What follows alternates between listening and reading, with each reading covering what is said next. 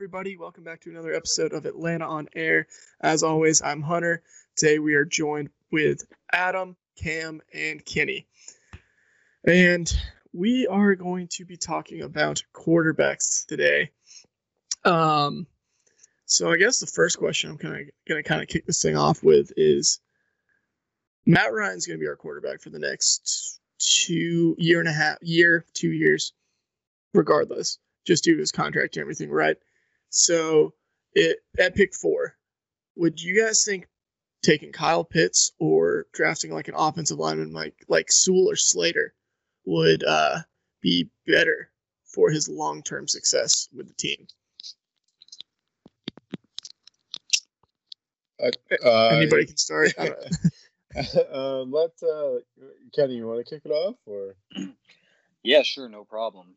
So, at the number 4 pick, we're toying around with the idea of drafting a quarterback or drafting Pitts or Sewell to help Matt Ryan out the most. And consensus seems to be that Kyle Pitts would help Matt out the most because we'd have Pitts, Julio, Ridley, Hurst, Gage would be unstoppable. Matt would be putting up numbers. But I don't think that's the case, personally. I think that improving our offensive line would help Matt Ryan out more than adding another receiving weapon. And that's nothing against Pitts. He deserves all the praise he gets. He's an excellent prospect. But throughout Matt's career, he's had excellent weapons, and he's had times where he struggled. Excellent career overall, but he has had times when he struggled due to offensive line play. So we've seen firsthand how you can have all the weapons in the world, but if your offensive line is spotty, you're going to struggle. I don't care who you are. And real quick, I want to add in that a big reason that offensive line play would help Matt out would be not just to protect him, but to get a run game going. Last year, we averaged 3.7 yards per carry with our running backs back there. That's good for 31st in the league. Give Matt a run game. He's good with play action. Get the play action game going again, which will be a staple in Arthur Smith's offense. And get out there, protect him, and let's have a line that can hit some people and be physical up front and not just talk about it like we did under Dan Quinn's regime.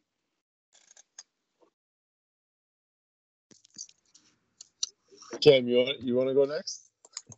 Yeah, so I'm kind of in agreement with Kenny on this one. A lot of people would argue that Pitts would be kind of the guy that would move the needle to elongate Matt Ryan's career. I have some questions with that. I think the offensive line, like Kenny said, not only is going to improve the run game, which is incredibly important for a quarterback's ability to have success in the league, but keeping him clean is going to be really important. I think the argument that Pitts adds so much talent to the group, while that is true, I think the group that we have already is so talented that I'm not sure Pitts, while being a super generational prospect, and I think that's incredibly fair to say, I don't think that what he adds to the group is going to move the needle to like I said, elongate Matt Ryan's career. I think adding a guy like Sewell or Slater on the line, I think it's going to do a lot more for him, and I think that's kind of just I think that's just where you would speak from logic. The guy who's going to protect the quarterback is more often than not going to, elongate the career of the quarterback more than a tight end prospect, especially if you've got, Julio Jones and Calvin Ridley already, as receiving options. And that's not to mention Gage, who's a really solid number 3 option, and then Hurst. I think they both help Matt Ryan to a certain extent, but I think speaking from a logic standpoint, I think bolstering that offensive line that is really not so solid. We've got some holes at left guard. I know people are going to advocate for, Matt Gano to be there. They just signed him to a second-round tender. I believe it was a second-round tender. And so it sounds like they have somewhat high aspirations for him, but I think there's still holes in the line. They've got questions at center as well. And so usually when you've got so many question marks on the offensive line, there's something wrong. So I think adding to that position would certainly be beneficial for the team, and especially for Matt Ryan, who's relying less on his mobility, as the years progress. So adding, a guy like adding a guy like Sewell or Slater, who can really stonewall guys and kind of keep that pocket clean, I think that's going to allow Matt to rely less on his mobility, which is, I'm sure, something that the play callers are going to hope for. Adam, what do you think about that? Um, See, we've had this conversation numerous times, and I'm gonna defer to Kyle Pitts. I think Kyle Pitts solves a decade-long issue that Matt Ryan's always had, and it's in the red zone. He brings in an incredible catch radius, just an uncanny ability to catch the ball at its highest point in the red zone, and just over multiple defenders. Like, he's able to slither his way through and create mismatches. I do. It's not that I don't think that offensive line is important. I just think that this class is so deep that I'm willing to take a generational guy in the first round and then combine that with a guy like a Wyatt Davis or a Creed Humphrey or whoever you think in round two, because this class is pretty deep. I get the Sewell love and I get the Slater love, because it's not that I don't like either or. We actually did a mock where I traded back and took Slater because I could see why Slater fits and why he really solidifies that line. But in the exact same breath, and I'm gonna pound the table for this, both of the Super Bowl teams last year had 2 combined first round picks on the starting offensive lines. That's with injuries and everything. I think you need to be resourceful in your offensive line and realize that you could hit on these offensive linemen, these star offensive linemen later. New Orleans did it with Eric McCoy. I think they grabbed them in either the second or the third. And Green Bay did it, I think, twice in the past 3 years, where they got Jenkins, and I'm pretty sure Bakatiri was about a 5th or 6th round pick, right? And he's one of the best left tackles in all of football.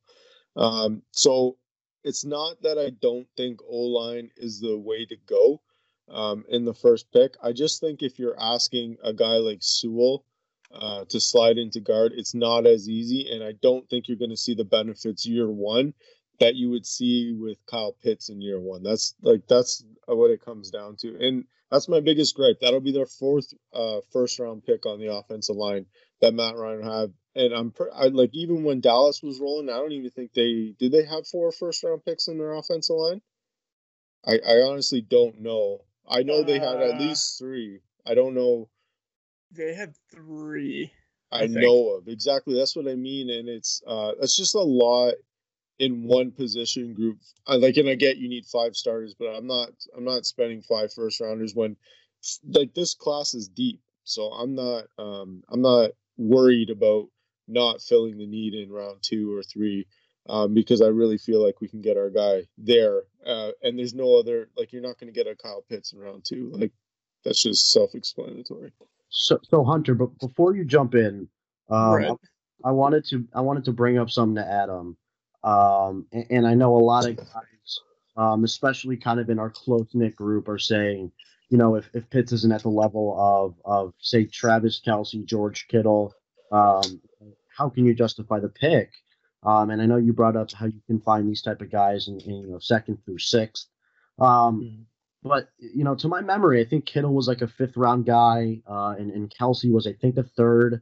And so I think especially with this tight end class, and I know we've got some mixed opinions on guys like Brevin Jordan, and I've heard that some teams have Hunter Long as the 2nd tight end in the draft. Ooh, that is spicy, and I love it. So, I think there's a lot of opportunity to grab the tight end more so than an offensive lineman in this class specifically. And I know that differs from year to year, but I know that, the top, the upper echelon tight end guys were not selected in the first round. And so you got, like Travis Kelce, like I said, and then Kittle. And I think there's opportunity to grab that type of guy.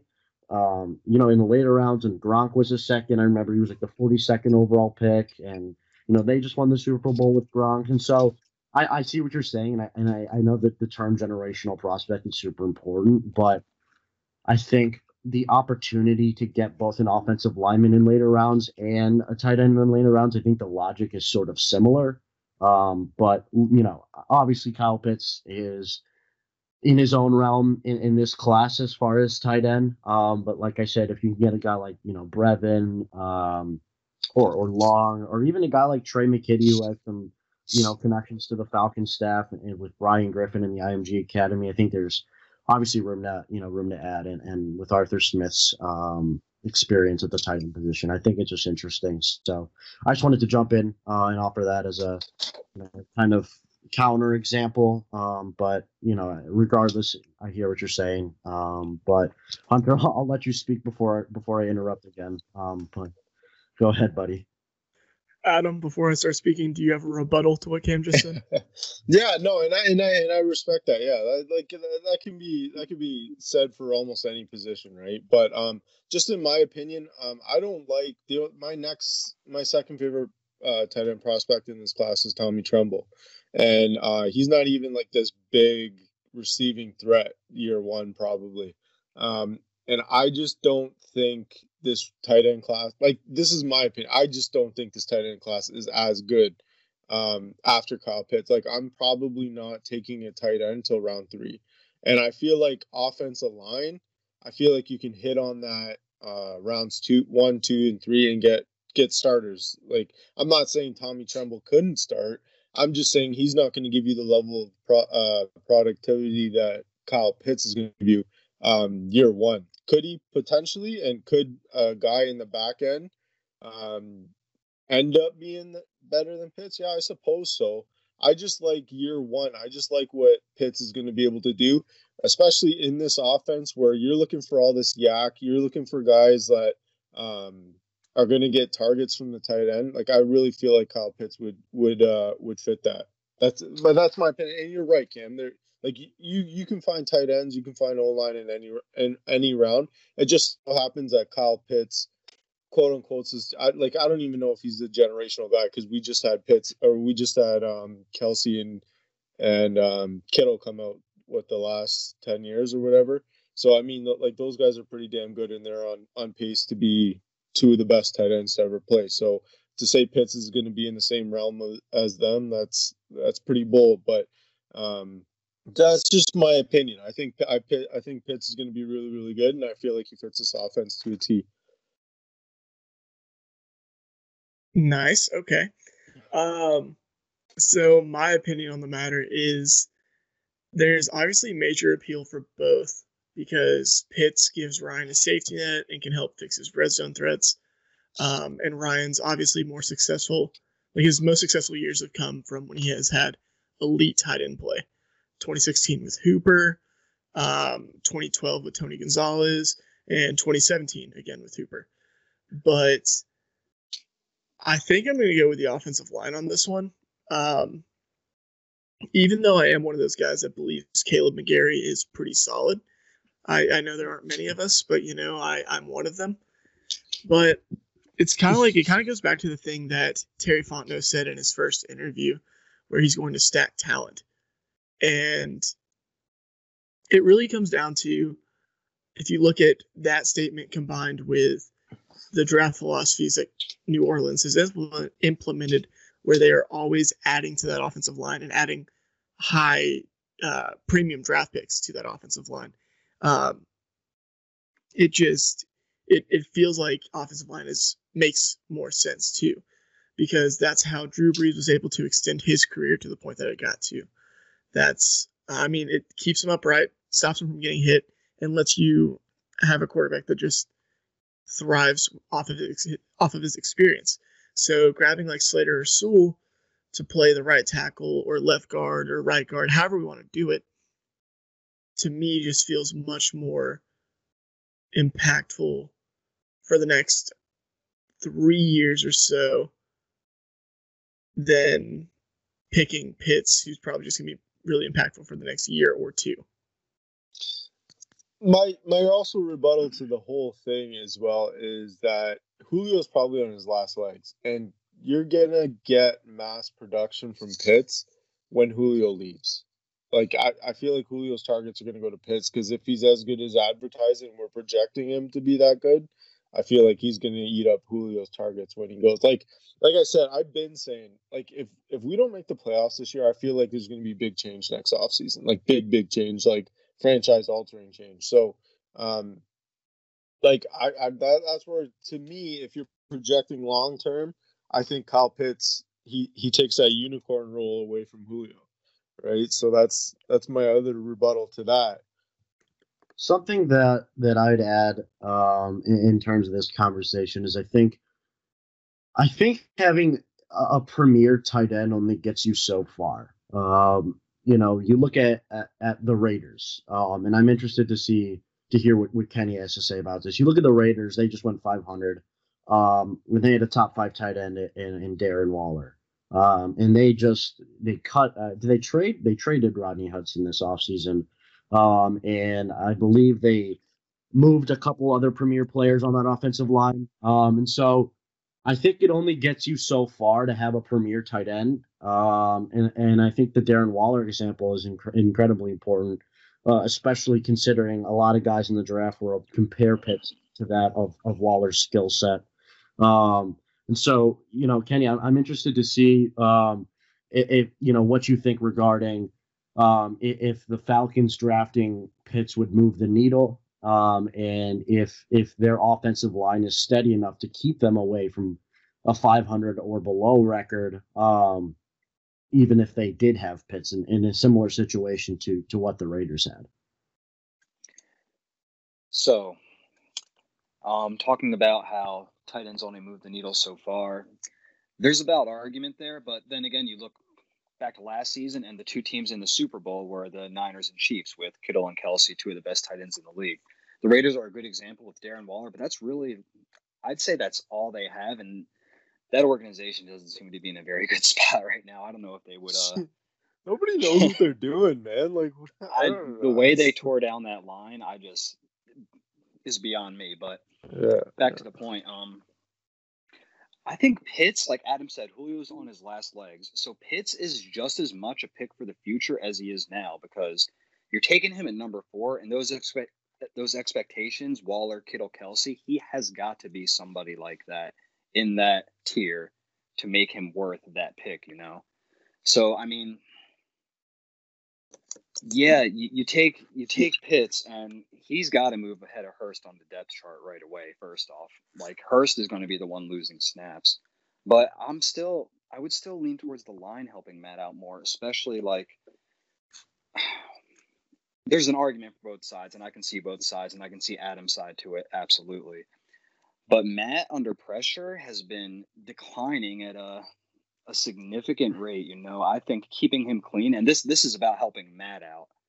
I think keeping him clean is the most important thing that we can do to extend his career, similar to, as noted, how Breeze's career was extended. But Pitts is generational, man. He really is. He's just so good, right? Like, yeah, and that's what makes this conversation so difficult, because is Pitts the best tight end prospect you've ever seen, guys? Yes. Because 100% yes. I think he is to me as well, especially with the way the game is moving.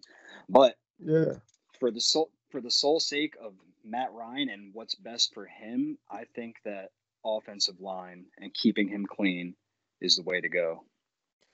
And like, I think one thing that gets lost in the fold about that too, like Arthur Smith's going to change the offense, right? Like, so the offensive line is going to be better just from a scheme change, a schematic change right off the hop. That's like just another little tidbit to add in there. So, like, I don't even know if Matt, this is like, and I'm saying that there's 2 holes on the offensive line in center and left guard. So, I mean, I don't know, man. I'm just willing to bet Kyle Pitts is going to be this next freak. And then when it comes down to paying him, like, you're paying him, you're going to get receiver production out of a tight end, right?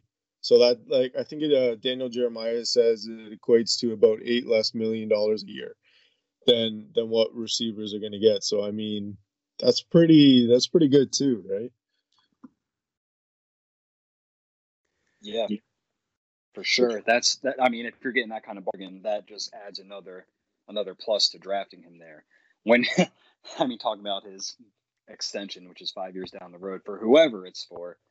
Like, I saw a tweet today. I forget exactly who said it, that if he were Kyle Pitts, he would want to be labeled as a big slot wide receiver so he could make the money he deserves to. Yeah, I mean, yeah, that's what I mean.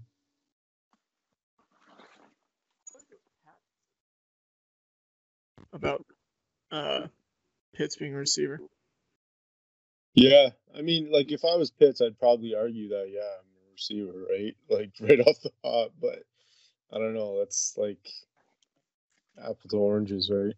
So beyond the lives of Pitts and the OL, Matt Ryan Matt Ryan can't rely on everybody else to do the work for him. He's still got to step up and perform. And so there's a valid question whether or not, regardless of how much talent he has, is he going to still be able to produce? And that's a really big question for him. And so I think it's going to be important, and I think it's an interesting discussion topic for us, whether or not, regardless of how strong his OL is, and regardless of how how many receivers he has, is he still going to be able to carry his own weight? And so I'm interested to see the thoughts that we have on that, and direction we can take this this episode, and whether or not Matt Ryan is going to play like Matt Ryan or play like Matt Ryan with 2 torn ACLs that he's never torn, but it looks like he has torn. Yeah. So I was about to lead us into that. I kind of tweeted it out earlier about like it being a controversial subject because anything involving Matt Ryan is automatically super controversial within the Falcons fan base. So I guess the real question is, how do we see him, I guess, aging or perform? Do y'all think he's somebody we could run with over the next couple of years?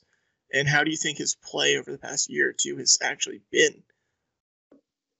Do you mind if I hit this off? I got some good. No, Go ahead, Adam. Yeah, I'm glad we're getting into this because, I mean, we kind of tiptoed around it, and it's kind of a huge topic, obviously, with us potentially grabbing a QB at 4. But the last 2 years, I'd say 2 years ago he looked okay. I think last year, just watching some film, like his velocity on those outs is just not there. Even when he has time to step in the pocket, it's just lacking big time. A lot of these deep balls that he's throwing, receivers are having to stop or like slow down when they're already breaking.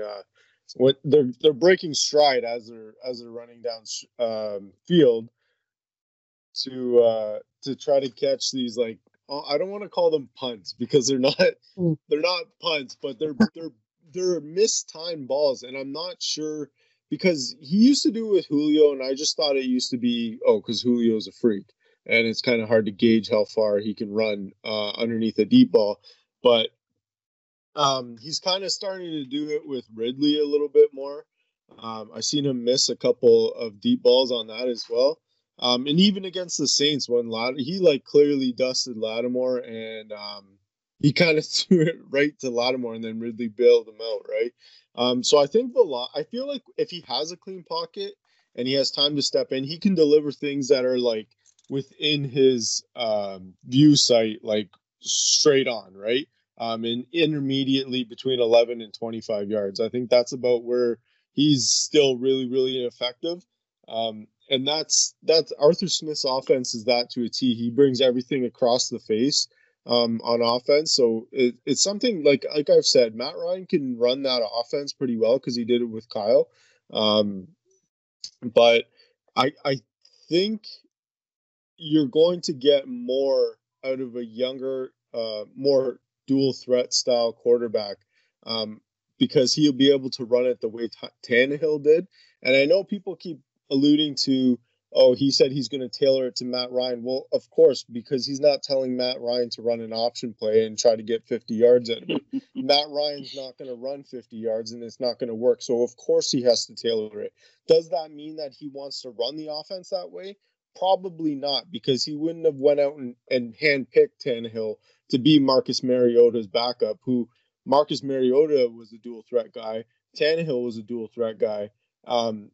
So you kind of see the style of quarterback that he likes to use, right? So that's why people have been saying, "Oh, Justin Fields, oh, Trey Lance are perfect fits for what Arthur wants to do," because in the end, he does want his quarterback to carry the ball 5-6 times a game and get some yards. And in an offense like that, that's what you want with Trey Lance because he wants to do that too. He likes to assert himself physically as well. But Matt Ryan, in a nutshell, he can still be good, I think, for 2 years. Pat, the real Pat man on Twitter, he's shown us tons and tons and tons of evidence. And if you ever want to see it, just tweet at us about it. That the cliff for QBs is 38. Whether Matt Ryan does good until he's 39, he'd be an outlier like Drew Brees would be. But in my opinion, his arm is along the lines of Eli Manning and not Drew Brees, because when Drew Brees was younger, he was like he had a laser of an arm, and we seen how bad that fell off. I think he was about 42 or 43 when he eventually succumbed to father time, right? So I think Matt Ryan will be around that 38 and 39 year. So unless you got a perfect team around him in the next 2 years, which I question because it's going to be hard to hit on that many draft picks, I think the way to go is just I think he's got 2 more years regardless. And I think that's my biggest thing. I think you're doing him a disservice, right? By keeping him here because I feel like you're going to have an incompetent team around him anyways. Yeah, absolutely. I'd agree with that, especially you made a lot of good points there I'd like to echo. And you're right. Matt Ryan can run this offense very well right now. He's great with play action. He attacks the middle of the field well, that mid-range depth kind of area. And Arthur runs a lot of that and asks a lot of throws in that area. But this team isn't ready. And Matt, as good as he's been, he can only run this offense for so many more years before he starts to become a liability to it. And by the time we're competitive and able to field a competitive team around him that can make a deep playoff push, the timeline kind of lines up where his decline might be in full swing at that point. Yeah. So my biggest issue and question, I guess, with Matt kind of boils down to, so next season, Matt Ryan's going to struggle because he always does with the new offense, right? How much is that going to be on him, and how much is it going to be on the new offense? And then at that point, so based on that argument, we're going to be sitting here, 2022 draft at that point, having this same conversation of is Matt Ryan washed or can he keep going? First year new offense, et cetera, et cetera. All the same things people have been saying about Dirk Cutter, right? So say we decide to go one more year with Matt, right? At that point, we're punting on the QB position until 2023, hypothetically. Yeah. Because we're not sure if Matt Ryan's washed. Which, if he is, or if he does within the next 2 seasons, and we don't have a plan in place to replace him, we're fucked. Pardon my French there, but we're going to be stuck in the same situation that the Bears and the football team are stuck in, where we're QB winning purgatory, where we're winning 7-9 games, the worst place to be. but we're not anywhere near a quarterback. And if we try to trade up for a quarterback, then we're going to screw ourselves out of QB purgatory and put ourselves in roster hell. Yeah. So it's one of those things where it's like, whether or not Matt Ryan's washed or not, I feel like we have to address the QB's position either this year or for sure next season. And then back to the Matt Ryan argument of him, my actual thoughts on him. I think we're going to get one good year out of him as a starter, whether that be next year or the year after. I think we're only getting like one good year out of him left. And then after that, we're going to see a guy that looks like what Phillip Rivers did in Indy this year, which is just a shell of a guy that we'd seen for the past 13, 14 years. Do we really want to do that to Matt?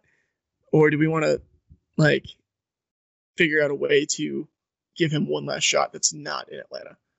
And so, Hunter, I think you bring up a bunch of good points, and especially in your previous comment. Matt Ryan, through history, has shown that he typically struggles in a transition phase with a new offensive scheme. And we saw it briefly with Shanny, briefly with Sarkisian, although he did kind of get into a groove near the end.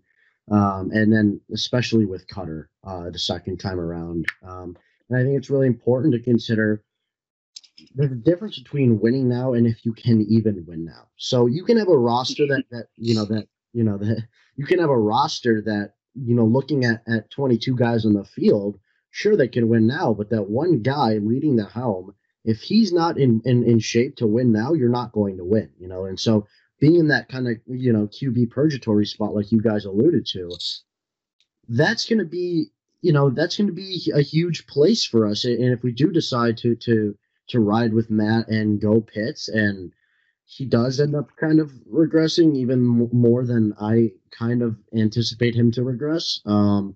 We're going to be in some deep shit. Excuse my French, as Hunter likes to use that phrase, but we would be in trouble. So I think punting on the quarterback position within the top 5, I think it's a foolish malpractice, especially. I think outside of the realm of, the Patrick Mahomeses and those types of guys, I think every team in the NFL draft, if you're there, you should consider the quarterback position. And especially in the Falcons position, you've got him for, I think max people would say is 2 more seasons. I think that's really where fans can kind of come to a medium. It is 2 more seasons as a starter, and he's out. So if you got one of those seasons where he's kind of struggling in a transition phase, you've now punted on a quarterback when you had one in the top 5 to draft a tight end that in all reality is going to play with a new quarterback within the next couple of years of the Falcons roster. And so, it kind of brings up the question, would you rather get your quarterback and add the talent later, or add the talent for your next quarterback that you're going to pray is going to be available to you? So I think that's going to be a really big question. I think, anyone with, a simple sense of logic is going to say, I'm going to guarantee I have the quarterback spot down. And I think we had, I think the over-under was like 7 wins for us. And so we're not, nobody really thinks we're in position to win. And so I don't see us, especially with the moves this offseason, as a team that's like, add all the talent possible, restructure some guys, trade some guys, make some room. Let's get the Carl Lawsons, let's get the John Johnsons of the world. Let's get Matt another try. I don't see it as that, and especially the 1-year deals kind of, they kind of speak to that theory, and that they're not really trying to throw all assets in the plate right now to compete, because okay. The reality is that we're not going to compete. Okay, we're not. I think we're not going to beat the Buccaneers, and I hate to say it, but their roster kind of has a substantial, they're kind of substantially better than we are. Their roster is really good. They're incredible. So, and we almost beat the Chiefs. Almost. No, we did not beat the Chiefs. And so we're not really in a position to beat those top tier teams. Adding as much talent, the thing that I've been preaching is you can have so much talent, but it only goes so far if your quarterback can't get the ball to him on a consistent basis. And so punting on the quarterback position, if I was a hypothetical GM, I would consider the quarterback position every year. And that's something that Dimitrov did. He considered Jalen Hurts. Even when Matt Ryan was kind of pre-regression, or at least according to the media. And so I think in terms of Matt Ryan, we would have to bet on him being incredibly solid for the next couple of years. And I think in the NFL, taking bets on the quarterback position is always going to be a malpractice. Yeah, I mean, it's one of those things where it's like, I feel like we have to address it this year in some capacity, whether that be QB of 4 or QB day 2. Because if at the end of next season we aren't comfortable with who that is, that still gives us 1 more year to draft a successor to sit behind Ryan. Because if we hypothetically missed on the guy this year, or the coaching staff feels that we missed on the guy this year, we at least have a year to potentially fix that mistake. Be praying that we're in the sweet spot for a quarterback. That's a dumb bet. I think it's, the value kind of speaks, and I believe Pat sent us something that said like picks 1 through 6 is kind of the sweet spot. And so betting on on yourself being in the position to get a quarterback is, tanking can really only get you so far. The Jets were tanking for T-Law, and they lost a game, and they sit themselves back one spot in the draft, and so you'd be hoping that if you do pass on the, I can't put myself in the war room and hearing Fontenot be like, let's get Pitts, we'll get a quarterback next year. I think that's foolish, and I don't think that conversation really exists. I don't think teams think that way. I think, you can say we'll get a tight end, in the mid rounds this year, especially because Arthur Smith has more of an experience with the tight end position. He was a tight ends coach in Tennessee, I believe, and so I can't envision a team with logic saying we'll punt on the quarterback position next year and we'll get a quarterback next year. Like, who's to say you'll get a quarterback next year? Odds say we'll be bad, but things happen, things switch, and I think it's a foolish bet to say that we'll get a quarterback next year. But I didn't mean to interrupt, but that was just some important. I thought I'd interject. That's I'm right there with you, Cam. Like, we're lucky to be picking number 4 right now. I mean, you can look at it that way. As many close games as we lost, as many leads that we've blown, something good came out of it, and that's the number 4 pick in one of the most talent-rich quarterback classes that I've seen in years. And this is a new regime, right? They can go ahead and they can talk about how much they want to win and what they think they're going to do, what they plan they're going to do, but 2023 is the year. When a new regime comes in, I think they need a year or two to get everything in place, get their roster set up, and then build from there. Like, lay down your foundation and then build up. You don't have to worry about draft position or anything if you take a quarterback at 4 this year. And it's a rare opportunity where they can develop behind a quarterback that is playing at a decently high level still in Matt. It's hard to build a team around a quarterback where the arrow is pointing down on him. Yeah, and I think that's the argument. I think we kind of got lost in the fold there about Ryan and his and if he's going to regress or whatnot. But I think that gets lost in the fold where a lot of people are like, we want a QB at 4. So you think Matt Ryan's trash? Oh, we got to draft. That's not the case. Matt Ryan is a good quarterback. Matt Ryan is still a good quarterback. I mean, he had a decent year last year, despite everything that we went through as an organization. Matt Ryan is still a top half starter in the league without. That's the case. My point, and I made this point on Twitter a couple of times. You're doing Matt a disservice by keeping him here if your outlook is a rebuild. If your outlook's to rebuild, you got to send Matt to somewhere where he has a chance to win. Just because it's not that he's going to take lumps behind an offense line, but he's going to tarnish his legacy in the end in 2 years when we are potentially 2 or 3 years, we're potentially a championship roster, and Matt's playing like Drew Brees, and he's holding us back, and it's kind of clear that he's holding us back the way New Orleans has a Super Bowl roster the last 2 years, until they had to make all these cap moves this last year. They were a Super Bowl roster, whether you like them or not, and whether you're going to give them their due diligence or not. They were a Super Bowl roster, and Drew Brees held that team back. They couldn't go vertical. Everybody in the playoffs sat on those short routes, and they couldn't do anything.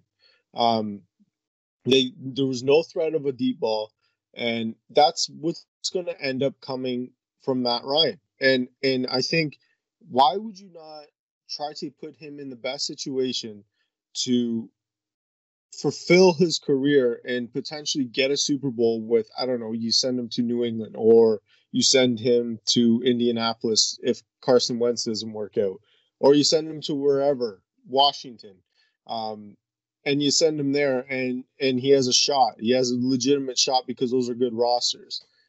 I think if you it's kind of clear what we're doing. We got a bunch of guys on 1 years.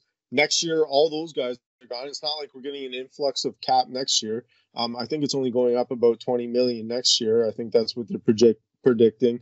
20 mil is a lot for us right now.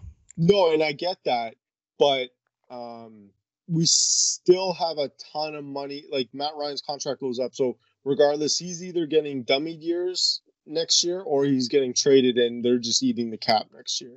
So that's my biggest point. Is this is not a Matt Ryan criticism. This is planning for the future of the Atlanta Falcons, which we should be, and which Terry should be doing. Terry Fontenot, which by all indications looks like what he's doing, because he's sent 6 guys, because he'll be at Trey Lance's pro day. Well, he won't, but 3 other scouts will be there tomorrow at Trey Lance's pro day.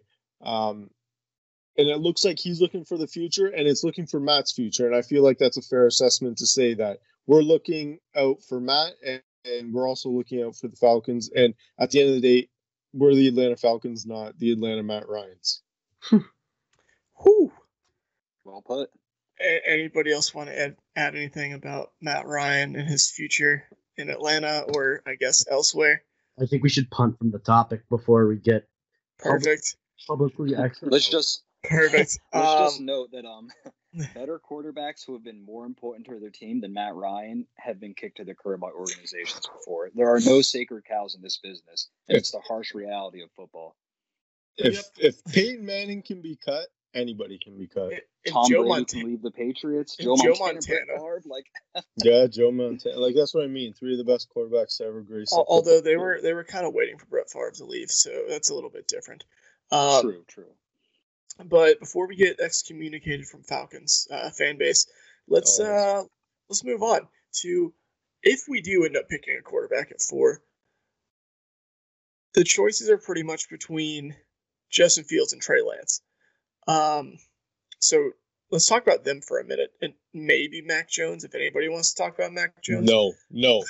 Nobody's talking about Mac Jones. I don't know who that is. Okay.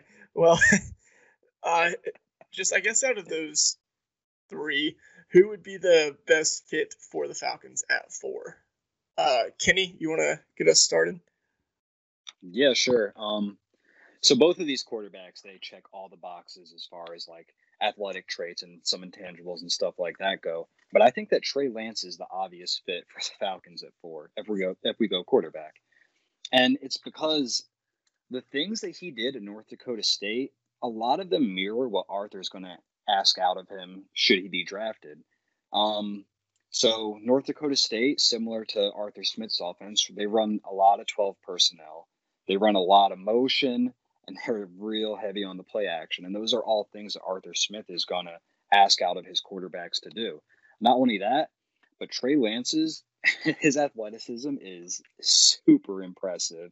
The way that he asked Ryan Tannehill to run some option stuff, some zone, some read stuff and everything, Trey Lance can emulate that perfectly. Probably better because he's more athletic than Ryan Tannehill coming out. And Tannehill is an underrated athlete. That's not a dig at him. But Trey Lance, he can run past people. He can run through people. I think that even if we take Trey Lance, and this is going to bother a lot of people, if we take Trey Lance and he sits behind Matt for a year, we could do some, dare I say, Taysom Hill-esque things with him as far as red zone packages and stuff like that go. But forget about all that. Yeah, Trey Lance fits exactly what Arthur is looking for. He's more mature than given credit for. Like, I believe, and correct me if I'm wrong, that he was in charge of a lot of the protections and things like that in North Dakota State as a 19-year-old redshirt freshman.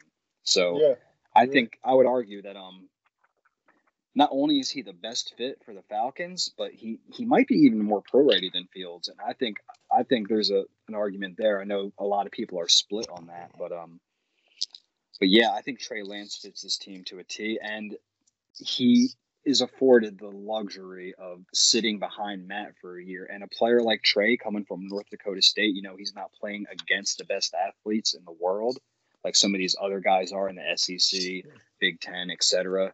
He's afforded the luxury to sit behind Matt and learn. And I just think the stars are aligned for Trey Lance to be an Atlanta Falcon. Well, this is an Ohio State podcast, so I don't know why we're slandering. No, I'm just joking. You made a lot of good points, and I definitely agree. Another thing, just a little tidbit about Trey Lance, he was also responsible for player option routes from the receiver. So what that means is Trey Lance will will figure out what the coverage is pre-snap, do some kind of symbol to the receiver and say, hey, man, I want you to run a corner instead of a post because they're sitting in this coverage. And that's the route that he runs. So he also, I like, one thing I actually just seen, it's so funny because as the process goes on, you see all these things that the players did or didn't do. And apparently, as a 19-year-old freshman, he organized doing routes like in the summer when they weren't in season, or when they weren't doing spring games or nothing like that. He organized a camp where they all got together so he could work on repetition with them. So that's pretty, like, that's a 19-year-old doing that. I think pre-snap he was the most NFL ready pre-snap. Like you said, he was doing line calls, calling out coverages and all that. But I think Justin Fields fits the offense as well because he was the most accurate passer on intermediate throws, and this offense is tailored to intermediate throws as well as taking deep shots, which Justin Fields has all the arm for. He's just as good as a runner as Trey Lance as well. This is my biggest gripe. This is why when people say you're taking the fourth best quarterback, that's not the case. Zach Wilson, to me, if we were picking two, I don't think Zach Wilson would have been in the conversation with us. I think if we were picking two, it would still be between Trey Lance and Justin Fields, and somehow we're lucky enough to potentially have that conversation at 4. Because if San Fran really fucks it up, and I'm going to say that because if they mess it up that bad and take Mac Jones at 3, you're sitting with 2 really good fits for this kind of style offense. And yeah, like I feel like either or, if I had to pick, I would go Justin Fields, and partially because of bias, partially because I think he's a really good fit and he can run it to a T. And people called Justin Fields a monster truck Tannehill. So, I mean, it's kind of fitting, right? I'm going to interrupt real fast. I hate because we're picking 4, we're getting the 4th best quarterback statement. Because people just sit here and like look at the draft heads, which honestly, I was talking to somebody about this earlier. Some of the draft media guys, draft media in quotes, are really not that good. Outside of Daniel Jeremiah and Dane Brugler, I mean, none of them are really that good. And if you turn on the tape yourself of Wilson, Fields, and Lance all together, I feel like the consensus of people like who know what to look for in the quarterback position will say Wilson's probably 4. And I agree with that. I 100 like that's when I said a month ago that Wilson was my 4, and someone said how when the media has him at 2. I'm like because I watched and I looked. I did more than just go with the consensus, right? And I feel like that's what people get lost behind. Like, that's not the case. 4th best quarterback, he might have been Atlanta's number 2 best quarterback. And they might not even like Trevor Lawrence. Like, you don't know. Teams have their boards stacked so differently. So you don't know. And if Louis Riddick, if Daniel Jeremiah, if Nate Tice, if Mark Schofield, like some of the best quarterback evaluators that I go to for information are saying Trey Lance is the best fit for this offense, why would he be QB2 in this draft for Atlanta? That's what I'm saying. Like, or QB4, sorry. Why would he be QB4 for Atlanta in this draft? Like, he wouldn't. I can see why people are like, Zach Wilson's a better quarterback, depending on the scheme. With Wilson, Fields, and Lance, it all comes down to what scheme you're running. Because if we were running a quick spread offense trying to emulate, I don't know, whatever KC does, I'm going to be honest and say Trey Lance probably isn't the fit for us there.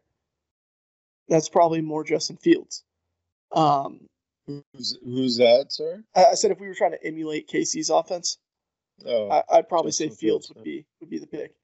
But I agree with that. If we're trying to emulate what Smith did with the Titans, I don't know how you don't look at Trey Lance's tape and say, yeah, that's the guy who should be our quarterback. More so than any of the other top guys. including Lawrence. I feel like Lance fits to a T, and then Fields is, I guess, in quotes, the consolation prize, who still is an elite quarterback prospect on his own. The fact there's 4 elite quarterback prospects, at least by the consensus, is unheard of. Yeah. So I don't think picking the 4th best quarterback is a bad thing when any other year these guys would be at least the 2nd best quarterback in that class. Something that I'd add in regards to Fields versus Lance, and I don't think Mac Jones is even in discussion. I don't think that's a real possibility. I know Arthur Smith in an interview with Jeff Schultz of The Athletic, he talked about how one of his primary objectives is getting the team to perform better under pressure. And a quote from Smith was that clearly it didn't work, maybe for multiple reasons. Maybe something was broken. Maybe there was a lack of confidence. Why is that? I don't know. And a stat that I saw regarding the pressure stats for the draft-eligible quarterbacks is that Fields had one of the highest sack rates in draft-eligible quarterbacks. He had a 25% sack rate. And for reference, Lawrence had a 15%. Wilson had a 13.8%, and Mac a 12.2%. On my chart right here, it doesn't say what Trey Lance's is at, but that's probably important considering the discussion. But I think it's important to note that statistically, Fields was pretty so against pressure, and I also saw a report by Buckeye Scoop, who's the top dog for Ohio State rumors, and inside they've hit a bunch of stuff. They basically said that they've heard that Fields was a lock at 3, and I'm not sure if that's the truth, but from how credible that Buckeye Scoop has been in the past, I would definitely not take that with a grain of salt because I think that they know what they're talking about. And I've also spoken with some high-ranking staff members at the North Dakota State football program, and they said that in quotes, when I was texting one of their coaches, I said the GM and the offensive coordinator were there at his pro day. Do you know if they liked him? He said, yep, they did. So that kind of adds to the Louis Riddick report that said that he was with Smith and Fontenot and said that he could kind of get a grasp that they were really big fans of Lance. And so I remember, in speaking with the same coach, that he said that dating back into September, Falcons, and obviously the front office, were different, but there was guys in the Falcons. Falcons, war room that were reaching out to NDSU, executives regarding Lance, and so I think it's definitely an important thing to consider.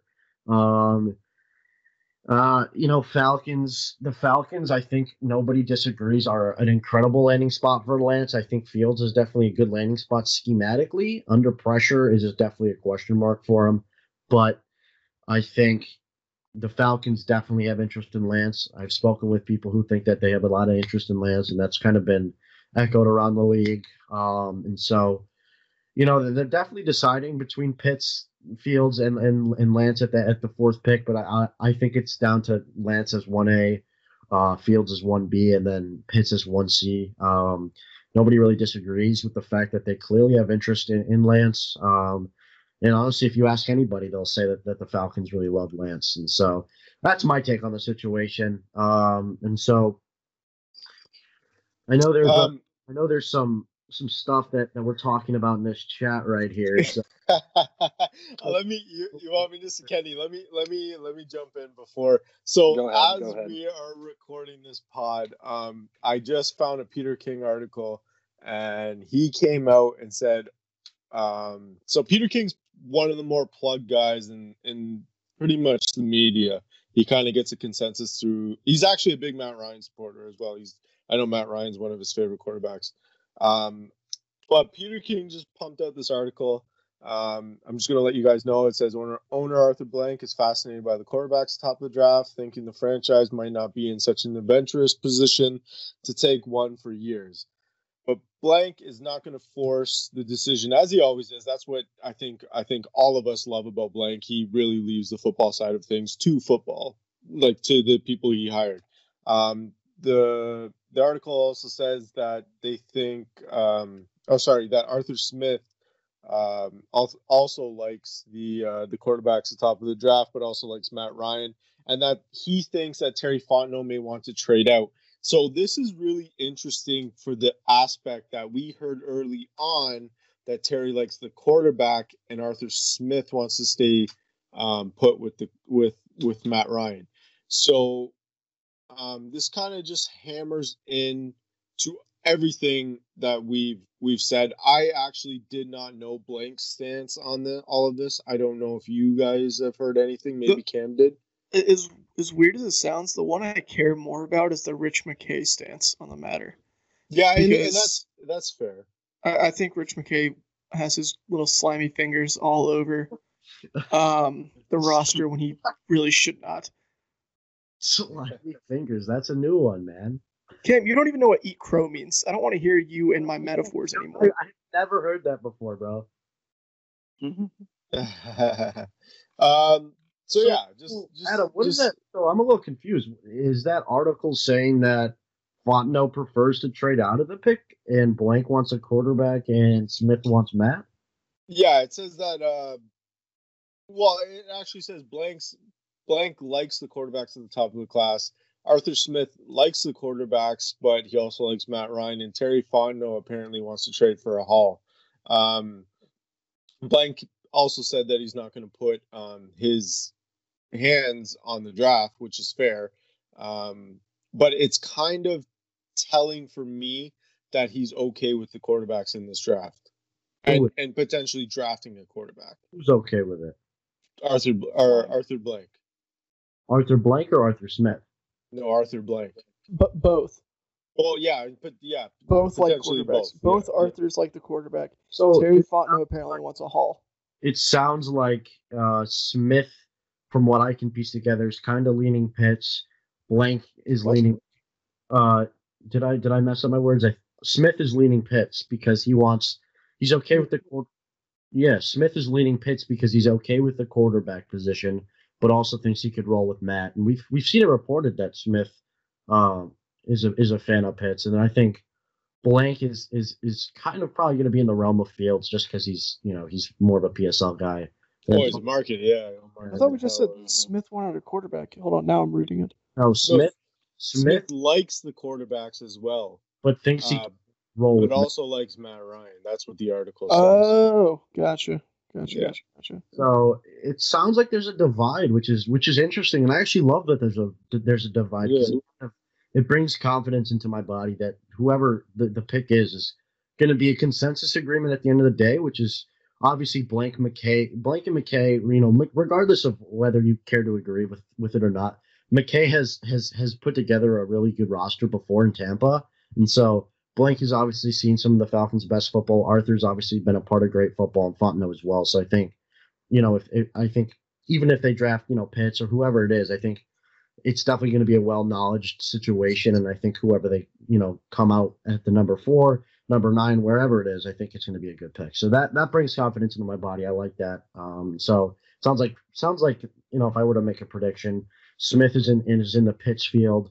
Fontenot is probably Lance, and then Fields for Blank. Probably Fontenot. I think Benjamin Albright said something about Terry Fontenot liking Trey Lance last night in a tweet. So that's what I mean. It's kind of interesting, just in the sense that we keep hearing multiple things. So it's kind of just like smoke everywhere, I guess. But I guess that's what we get for being however far out we are right now. Yeah, it is smokescreen season. But I do like, regardless of what they're talking about, I do really like that we're covering all our bases, or at least the staff, the guys in charge now, they're covering all their bases. There's not going to be a whole bunch of groupthink going on, and they're going to have the difficult conversations they need to have to choose the next Atlanta Falcon. Whoever we draft on the 29th, we're going to learn a lot about this organization and who's calling the shots right now. Yeah. It's interesting, and like too, I think Cam alluded to. I absolutely love that they're in a disagreement because you don't want groupthink, so they're gonna hash this. They're gonna figure out what's what, right? So yeah, it's good. It's good. This is good. This is a good way to go off this pod tonight. We kind of sidetracked there, but that's kind of potentially a little bit of a news because one thing for sure is that we did not know where Blank stood on the whole matter. Now to kind of see that Blank is curious about the quarterbacks and likes the quarterbacks, that's kind of telling, right? That he's okay with potentially getting the next in line. And like I've been kind of alluding to the whole season, or the whole pre-draft season, is this regime is going to be measured on how they replace Matt at some point. Whether it's 3 years from now, they're going to be measured on how they make that transition. To me, I'd rather get it over with. 1 year, bang, there's our guy potentially. If not, you have 2 kicks at that can. Because if you draft one in 3 years and you didn't do good those first 3 years and you kind of just puttered along and was a subpar team and football mediocrity, which is the worst place to be, you might not get that second shot at that quarterback, right? You might only get one shot at replacing him. So we'll see. This is very interesting. I like this article today from Peter King. I actually tweeted it just now, so if somebody wants to check it out and it's full throttle, you can check it out. What I think is interesting with that tweet is that I think like last week Peter King said that he's heard people around the league think that the Falcons are just going to stay tight and pick Kyle Pitts. So yeah. I don't know what happened in the last smokescreen season. Yeah, everything's a smokescreen. 6 days, but apparently it sounds like Terry Fontenot had to come to Jesus with the quarterbacks, and so definitely smokescreen season. I don't know how Peter King's track record is held up in the past with the Falcons, but definitely interesting. I think that was a good way to kind of offer a conclusion to this pod. So, we have any last thoughts, Hunter, Kenny, Adam? Just jump in, throw it up. I'm good. I got nothing else to really say. I think we covered a lot today. What about Roddy White? Yeah, this is good. Thinks the Falcons should trade back. Roddy should not be involved in any roster making decisions. Roddy and Twitter are not the best combination in the world. So, Kenny, go and. We need a playmaking safety. That's what Roddy White wants. That's fine. We can get one later. But anyways, Kenny, plug your stuff so we can get out of here. And apparently it looks like we're going to go into a Discord after this. Roddy, all right, guys. Roddy White's the grumpy old man of Falcons Twitter. He really is. Yeah. Oh, man. Yeah, come follow me. Grits Blitz at Twitter. That's Grits with a Z _Blitz with a Z. Kenny G, got some draft stuff dropping soon. Check out my dog Hunter's big board just dropped today. Yeah, I just dropped a big board and player rankings over at NFL Draft Right on Twitter. You can follow me on Twitter, HThompsonNFL. So yeah, I think we're good. So it'll be a interesting week, interesting couple weeks rather. And I know Adam's not going to be happy when we draft Mac Jones at 4, but we'll talk about that. Oh, jeez. Oh God, I'll cry if I take Mac Jones at 4. You won't be talking to me because I'll be a Browns fan. So me and Adam are going to join Browns Twitter. That's the running joke. And as I've tweeted previously, my television will be engulfed in my bathtub, but that's not important. So Hunter, offer the conclusion before we actually do get exiled from Falcons Twitter. Perfect. Everybody, this was another episode of Atlanta on Air. Follow us on Twitter at ATL on Air. And let us know what you think of the episodes. Tweet at us. We enjoy people tweeting at us. We like interactions. We enjoy the fans. We do it for the people. This is a podcast for the people. For the people, baby. Thank y'all for tuning in, and until next time.